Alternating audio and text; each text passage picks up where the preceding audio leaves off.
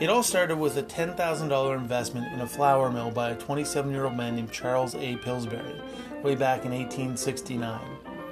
Over the next 133 years, that $10,000 would turn into over $10.5 billion.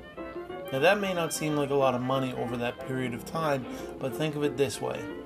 If I were to pay you $10.5 billion over a period of 133 years, I would have to pay you almost $79 million a year, every year. Sound a little more impressive now? I'm Chef Ben, this is Food in 5, and this is the brief history of Pillsbury.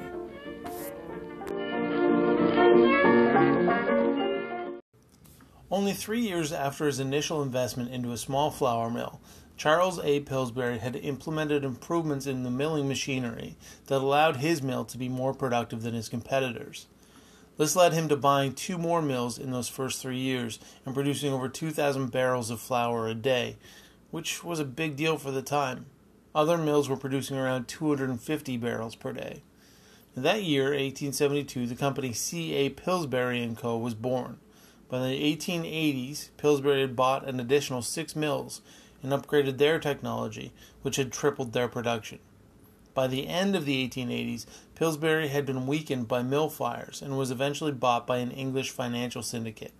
This English group also bought a bunch of Pillsbury's competitors and made Charles Pillsbury the head of this new company, which was called Pillsbury Washburn Flour Mills Co.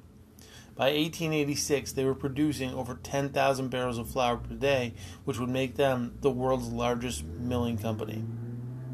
By the 1920s, the company had gone through a period of hardship, which was common for the time, but under the leadership of Charles Pillsbury's son, Charles Pillsbury, the company was restructured and bought back from the British holding company. In 1923, the company was rebranded as the Pillsbury Flour Mills Co. By 1951, the third generation of Pillsbury men was running the company, and they'd grown since the 1920s, creating more convenience products, buying smaller companies, and focusing on kitchen staples. In 1951, they bought Ballard and Ballard, which came with a line of refrigerated foods, and this would lead Pillsbury into one of its most profitable and enduring sectors. By the end of the 1950s, Pillsbury had purchased flour mills in South America, Southeast Asia, Africa, and Canada. Over the next few years, they would also start buying companies in France, Germany, and Australia. By the 1960s, they had even jumped out of food and bought a company that made household cleaners. By the end of the 1960s, the company's portfolio expanded to multiple sectors. They had bought Burger King in 1967, which brought them into the fast food market and the restaurant industry. They also owned interests in a publishing company, a computer company, and multiple other industries. But the 1970s brought with it a new CEO, William H. Spoor, focused on bringing the company back to what it knew. He dumped all the non-food related businesses. Over the next 2 decades, Pillsbury would buy Totino's Finer Foods, Green Giant, Steak and Ale full-service restaurants, Haagen-Dazs ice cream, and the company behind Chicken of the Sea tuna.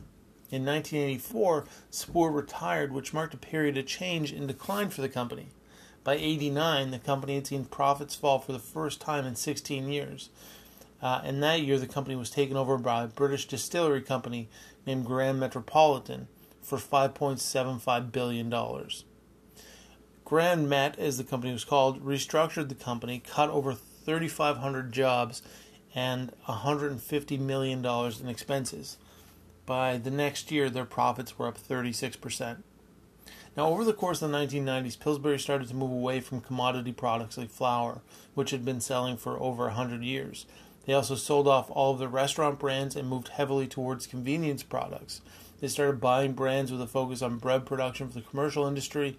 The 90s also saw a big change for Grand Met, Pillsbury's parent company, which led them to sell Pillsbury in 2000 to General Mills, which had long been Pillsbury's biggest competitor, in a deal worth $10.5 billion.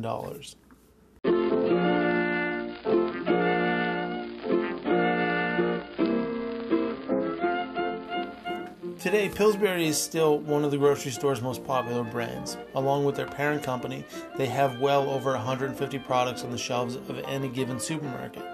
Not bad for a company that's 133 years old, and that started with a $10,000 investment. And that's really all I have time to cover today, but I highly recommend checking out the history of Pillsbury, because there's so much more to it. There's so much more that I wanted to cover, but that's just way too complicated to get into. All the companies that they've bought and sold over the course of their history.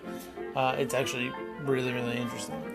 And for anybody that's wondering, their mascot, whose name is Poppin' Fresh is his name. He has a whole family. He was introduced in 1965. Just as a little side fact. Anyway, I'm Chef Ben. This is Food in 5. And of course, this has been the brief history of Pillsbury. I hope that you enjoyed it. I was fascinated by it. I really enjoyed researching it. You can follow me on Instagram and Twitter at Chef Ben Kelly, and on Facebook at Ben Kelly Cooks. And of course, you can follow the podcast. And I would suggest that you follow me on Facebook, where every Monday night at 6 p.m. Atlantic time, I do a free live cooking show. It's usually about an hour long. You can tune in, you can talk to me, you can cook along, whatever you want to do. And again, that's facebook.com/Ben Kelly Cooks. That's every Monday night. That's it. That's all I got for today. I hope that you have a fantastic Thursday. I'll be back tomorrow with another great episode of Food in 5. I'll see you then. Have a great day, everybody.